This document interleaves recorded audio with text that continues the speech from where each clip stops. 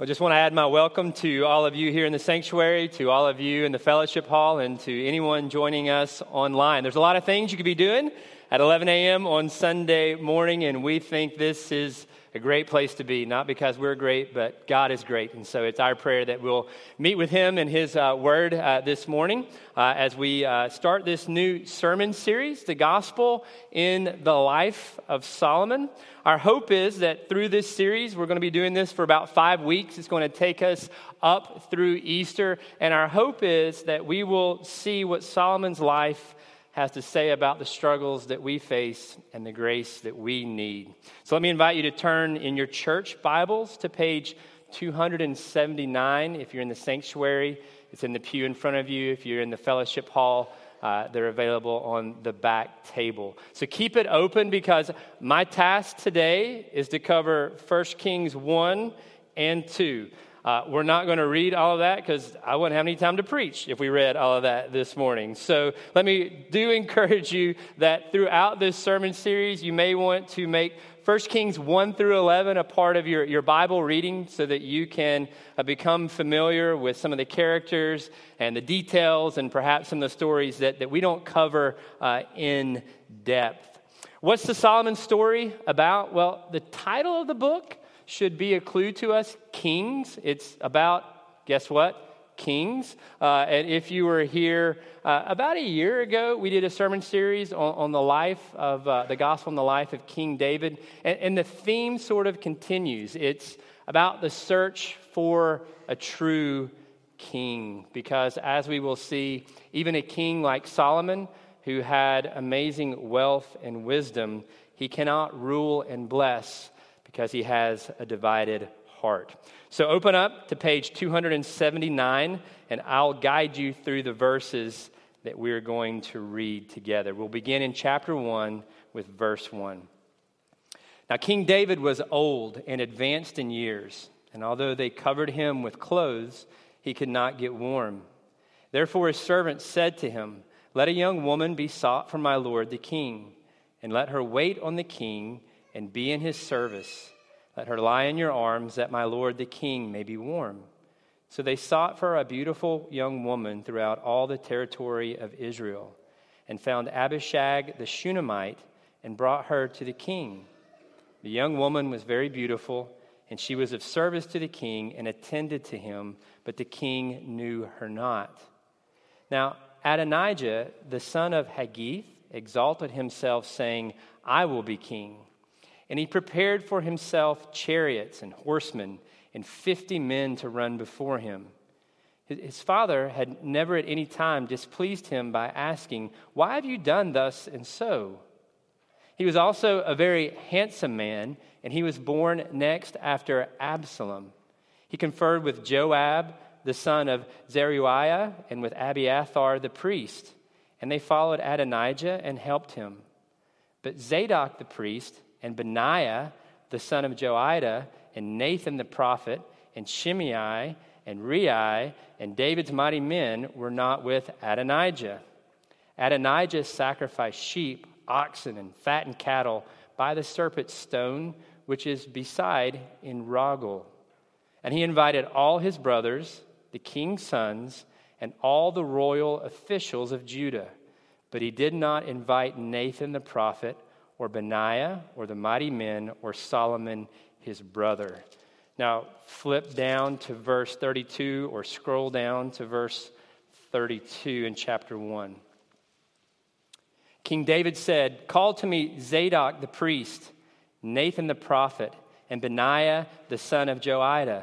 So they came before the king, and the king said to them, "Take with you the servants of your lord, and have my son Solomon ride on my own mule, and bring him down to Gihon. And let Zadok the priest and Nathan the prophet there anoint him king over Israel. Then blow the trumpet and say, 'Long live King Solomon.' You shall then come up after him, and he shall come and sit on my throne, for he shall be king in my place, and I have appointed him to be the ruler over Israel and over Judah." Now, chapter 2, and we'll read verses 1 through 4, and then finish with 10 through 12. So chapter 2, verse 1.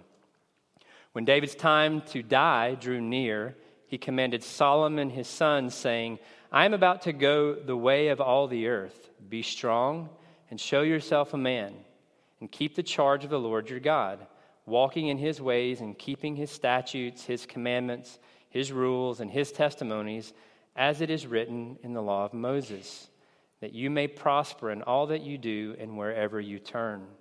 That the Lord may establish his word that he spoke concerning me, saying, if your sons pay close attention to their way, to walk before me in faithfulness with all their heart and with all their soul, you shall not lack a man on the throne of Israel. And then finally, verses 10 through 12. Then David slept with his fathers and was buried in the city of David. And the time that David reigned over Israel was 40 years. He reigned 7 years in Hebron and 33 years in Jerusalem. So Solomon sat on the throne of David his father, and his kingdom was firmly established. Friends, this is the word of the Lord. So I've got a lot to cover, so let's pray. Father, thanks for this text. And there's a lot of names and there's a lot of plots, but this is your word. And so, Father, help our hearts to believe, to see what you want us to see. Help me, help us, Holy Spirit, to see who you are and to understand what your word means for our lives today. In Jesus' name we pray. Amen. Well, beginnings and endings in books tell us a lot. The beginnings will foreshadow what is coming, and endings sometimes summarize what the books are about. You may even recognize a few of these beginnings of books. Maybe you recognize this line. It was the best of times, it was the worst of times. What is it? A Tale of Two Cities, right? It's foreshadowing that it will be a story of contradiction. Maybe some of you know this one. In our family, there was no clear line between religion and fly fishing. A river runs through it. Not as many of you has read that one. Not surprising. And then 1 Kings begins with this line. Now, King David was old and advanced in years, and although they covered him in clothes, he could not get warm. Kind of a strange start to a book. I read this week that Kings is different than a lot of books in the Bible, especially in the Old Testament, because those books end with the death of a great leader, whereas 1 Kings begins with the death of a great leader. If you go back and read Joshua or Genesis ends with the death of Moses. Deuteronomy ends with the death of wait a minute. Let's go back. Genesis ends with the death of Joseph. Deuteronomy ends with the death of Moses. There's a lot of names in this chapter, okay? So bear with me. Joshua ends with the death of Joshua, but 1 Kings begins with the death of David. And as I thought about that this week, I asked myself, what is the point of starting with the death of David? And I think the point is this. It's to emphasize that the kingdom of God was in a perilous position. You know, it's just like in a game of chess. When the king dies, the game is over. And so when David is on the verge of death, the question is, what's going to happen? What's going to happen to the kingdom and what's going to happen to all the people living in the kingdom? And so, faced with uncertainty, we read about all of these different names, all of these different characters, all of these pawns, rooks, knights, bishops, and queens, and their activity and what they're doing faced with uncertainty. And I think that's the question for us today. What do we do when we're faced with uncertainty, when we're staring down difficult circumstances or a perilous position? What do we typically do? Well, we're going to get there, but first, I want to take you to the story of chapter 1 and chapter 2. So I'm going to try to summarize it and walk you through it, and then we'll finish with 2 takeaways answering that question of how we can respond in the face of difficult circumstances. So, chapter 1, get in your time machine with me. We're going back about 3,000 years to 970 BC. And as you hop out of your time machine, you bump into David. Now, if you've been in church, or maybe even if you've not been in church, you've probably heard of King David. He was kind of a big deal. He was very famous. You may remember that he was the lion slayer, that he was the giant killer, that he was the conqueror of kingdoms. But today, he's simply a dying man. Now, don't take offense at this. He's advanced in years, is how the Bible describes him, about 70 years old. I'm not saying if you're 70, you're advanced in years. That's just the way the Bible described David. And he could not get warm. In the simplest of terms, David was old and cold. He's a shell of his former self. But he's still king, and he can't get warm. So they put on some extra pajamas. They wrap him in a goat hair snuggie, but he's still anything but powerful at this stage of his life. The kingdom looks like it's in a perilous position. David has failed to establish his successor, and his life appears to end in failure. And then it gets worse in chapter 1. While David is basically waiting to die, his kids have already moved on. And one of them makes a claim to the throne. That's the guy Adonijah that we heard about. And we see him described in verse 6. He's handsome, and he's the eldest. And if we learn anything in God's word, we never learn from our mistakes, or we very rarely learn from our mistakes. Remember Absalom and Saul. We always tried to choose a king based on who was the best looking, and God had to keep reminding us that man looks at the outward appearance, but God looks at the heart. But still, the people are impressed because Adonijah is handsome and the eldest. And so, with plenty of support, he takes calculated steps to announce his candidacy for the kingship. He rounds up all his powerful friends, Joab, Abiathar, and all his brothers, and he gets all the royal officials to come to his self-appointed coronation in verses 5 through 9, and it's an impressive display of chariots and wealth and friends and religion, the whole kit and caboodle. We don't know anything about that in this town, do we? But it tells us that not everyone was there. In verse 10, there were some people not on his guest list. It says, but he did not invite Nathan the prophet, or Benaiah, or the mighty men, or Solomon his brother. That's a clue that something might not be right about his claim to the kingship. We didn't read it, but if you look down in verse 11, the prophet Nathan appears on the scene. I love Nathan. He wastes no time taking steps to secure the throne for Solomon because he knows that God has promised and he has appointed Solomon to be the successor to David. And so he goes and talks to David's wife, Bathsheba, who's the queen, and says, hey, we need to take a few steps. We need to make sure that David knows what's going on. So here's the deal. You go in to talk to David first, then I'll come in after you, and we'll see if we can't get him to take some steps against this. And so in verses 18 through 21, Bathsheba goes in to talk to David and tells him what's happening. And then Nathan comes in and backs up her story. And then he follows up with the question to King David in verse 27. He asked the king, has this thing, what Adonijah has done, has it been brought about by my lord the king? And have you not told your servants who should sit on the throne of my lord the king after him?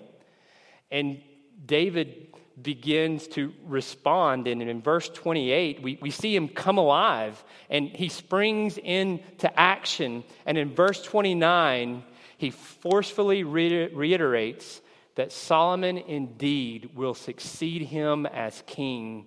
And Bathsheba responds in verse 31, may my lord King David live forever. Her point being that may the kingdom of David endure forever. So David wasted no time giving very precise and specific orders. First, he gives the orders to a particular group of people.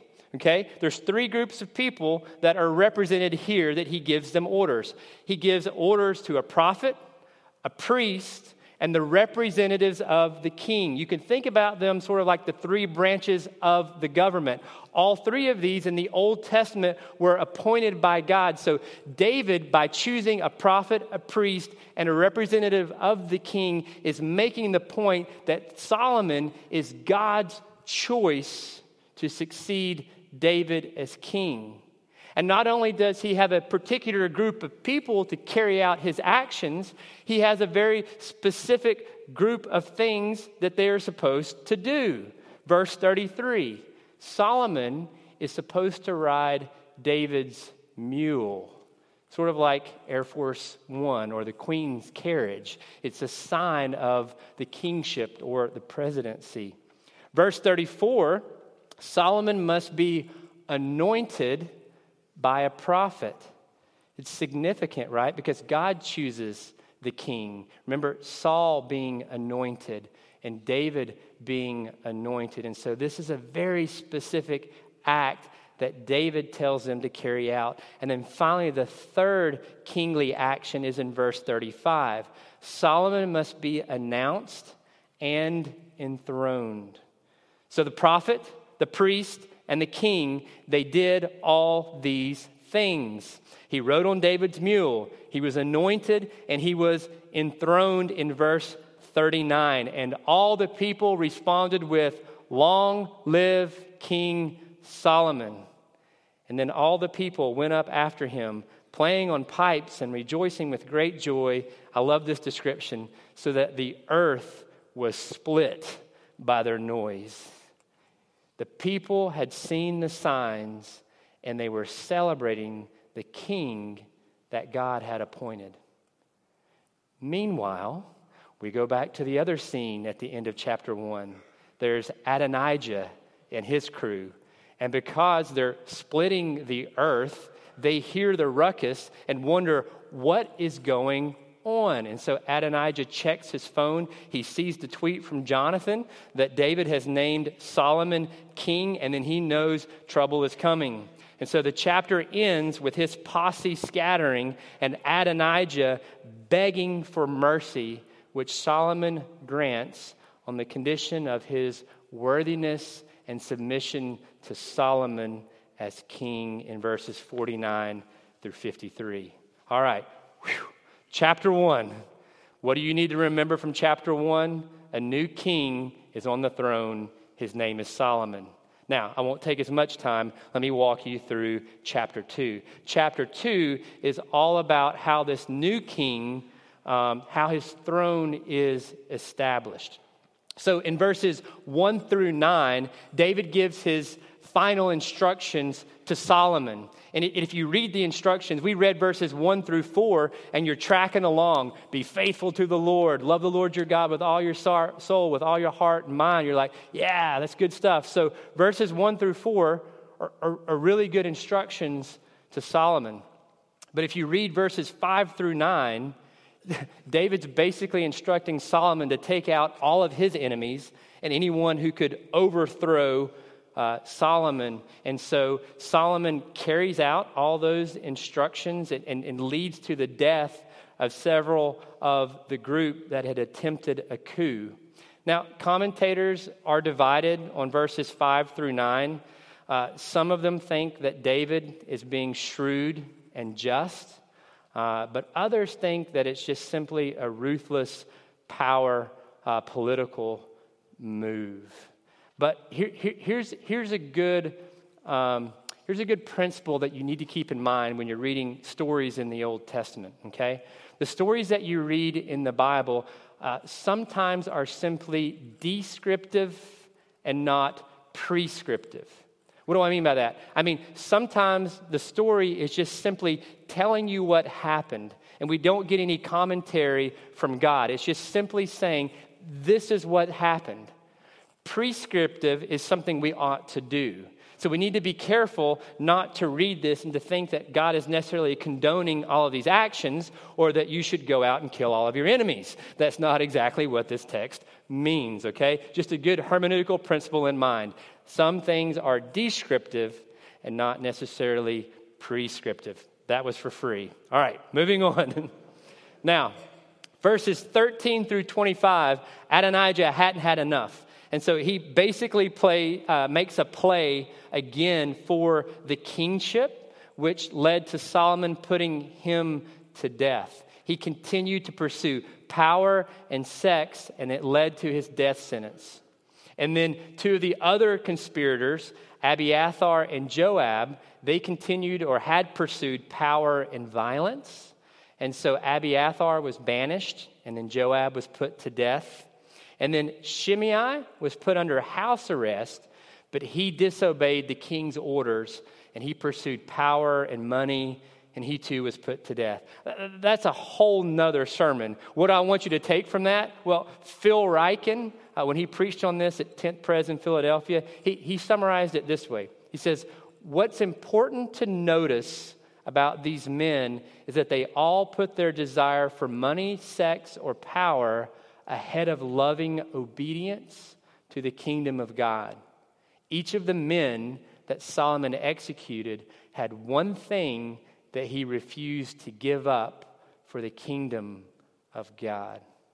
Now, main point of chapter 2 is what? It's in verse 12 and 46. The main point, what I want you to take from this, is that the kingdom was established in the hand of Solomon. What's important to remember about that is that God had made a promise to David in 2 Samuel 7 that his Davidic line would continue. And in Chronicles, we are told that Solomon was the one to continue the kingship of David. And so in chapter 2, we are seeing God being faithful to his promise to David. That God said, I will establish the throne of your kingdom forever. And then he's seeing to it in chapter 2. All right. Now, what does all this mean? That's an interesting story, Pastor. What does this have to do with my life today? Well, we go back to our original question, right? Faced with uncertain circumstances or a perilous position, how do we typically respond, and how can we respond? So two takeaways. Look down at verse 5 in chapter 1. It says, Now Adonijah, the son of Haggith, exalted himself, saying, I will be king. I will be king. That's the dominant idea of chapter 1. There's a phrase that's mentioned 9 times in chapter 1, sitting on the throne and ruling. And it's really interesting. Adonijah, his name means the Lord is master. Yet it's quite obvious that he wanted to be his own master. And that's the point for us.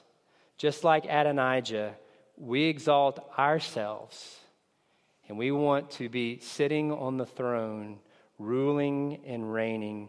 In other words, point 1, we are determined to be our own king. Power is one of our highest values, one of our greatest idols. It seeps into our souls, and it can color every one of our relationships. Some of you may be familiar with David Brooks. He's a columnist for the New York Times. And back in 2008, he wrote an article called Rank-Link Imbalances. And he talks about that in our culture, high achievers have social skills for vertical advancement with bosses and mentors, but we don't have horizontal skills for connecting in relationships with spouses, friends, and families. He writes, countless presidential candidates say that they are running on behalf of their families, even though their entire lives have been spent on the campaign trail away from their families. And then he says later, their grandeur is not enough eventually, and they realize that they are lonely. Now, not many of us are running for president, but all of us are running our own lives. And how many of us have the skills for advancement, but not the skills for connecting in real relationships? Do you see how this maybe plays out in your life? It's really easy to see it in someone else's life and to not recognize the idol of power that can take place in our own lives. And so I've got a few diagnostic questions that can sort of indicate power playing out in our lives. And if we're honest, power is the air that we breathe in this city, so it's really important to be aware of it. So here's a few diagnostic questions.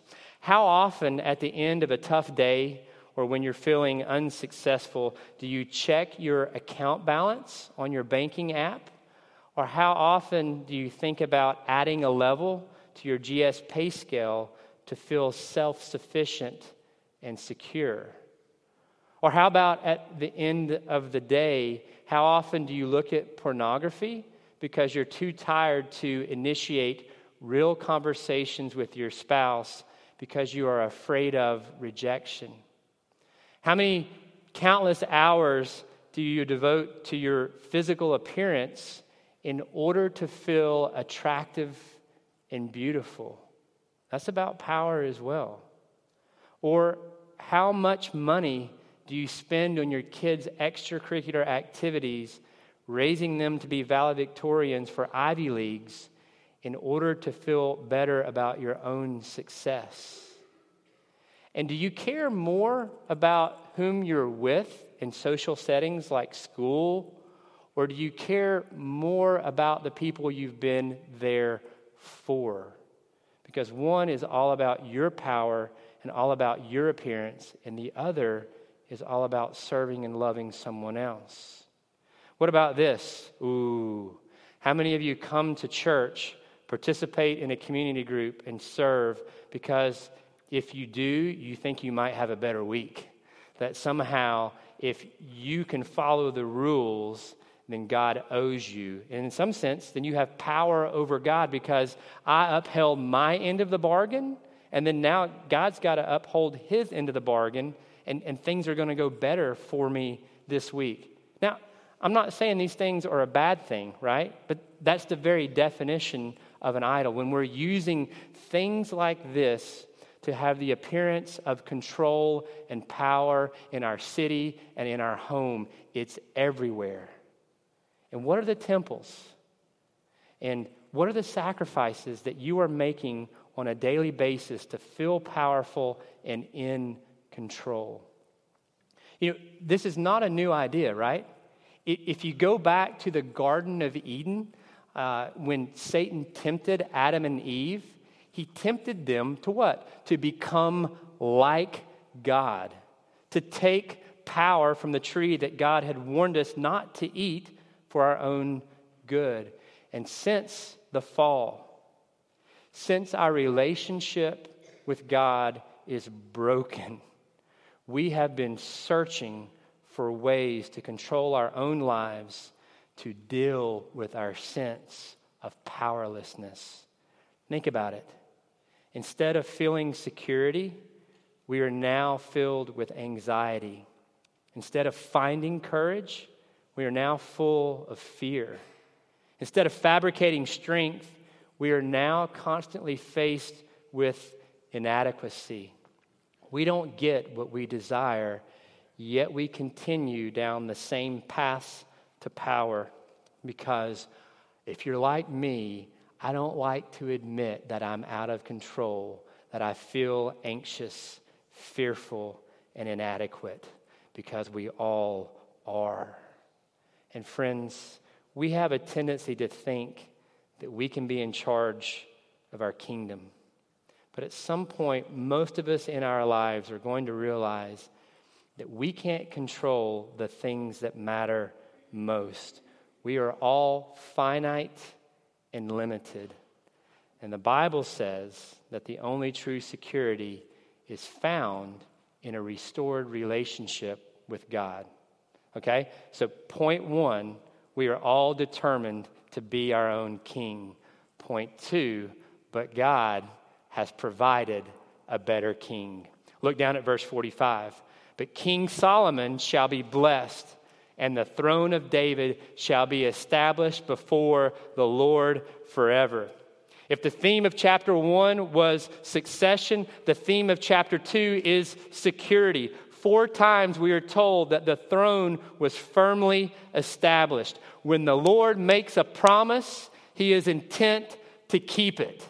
And even though Solomon will fail to keep the charge that David had given to him, God will not fail to keep his promise that someone from the Davidic line will be ruling and reigning forever and ever. How did God keep this promise? Well, we're told in the New Testament. We're told in Luke 11:31 by Jesus himself. He says in Luke 11:31, something greater than Solomon is here. That something is someone, and his name is Jesus. And can't you just see the continuation here in Solomon?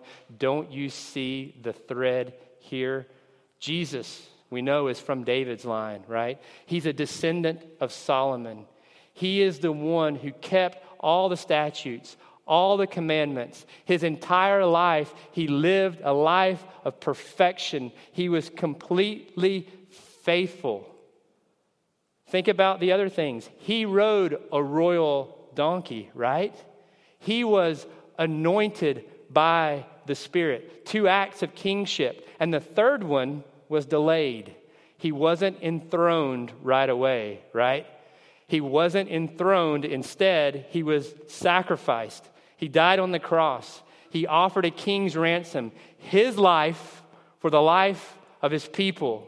And Jesus was declared dead on the cross, but God said, long live the king.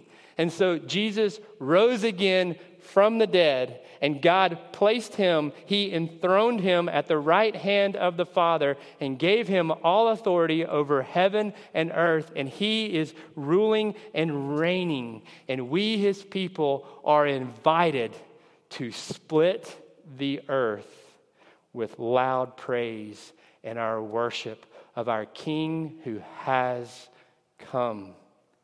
God is determined to give us a better king. And friends, because Jesus is a better king, if you look at his kingship, then we are compelled to submit and to celebrate him as our king, even when we want to control and rule our own kingdom or lives. What does it mean to become a Christian? One way to say it is this: when you become a Christian, you are submitting to a new king, and his name is Jesus. And it's that submission that leads to our salvation. We cannot save ourselves. When you become a Christian, you have a new king. His name is Jesus. And because Jesus is a better king than Solomon, we are then enabled to be strong and to walk before him in faithfulness, even when our circumstances look perilous.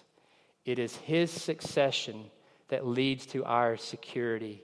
We need him to be our confidence and peace.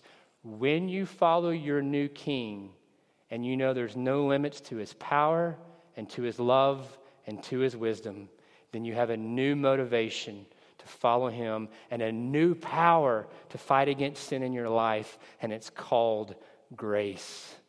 Sermon in a sentence: we are all determined to be our own king, but God has provided a better king. So what do you do when you're faced with difficult circumstances? I love what the reformer Martin Luther used to say to one of his students whenever he was anxious. He would look at this student and he would say, "Let Philip cease to rule the world." Friends, it's a good reminder for us today too. Let us cease to rule the world. Jesus is a better king. Let's trust him. Let's pray. Our Heavenly Father, we've sung about this already, that when castles crumble and breath is fleeting, upon this rock I will stand. And so, Father, remind us today that we have no other king because we need no other king, that you are all that we need. And so, Father, as we come to your table, to the table of the King, would you remind us through this sign that you are a loving God, that you're a powerful God. In Jesus' name we pray. Amen.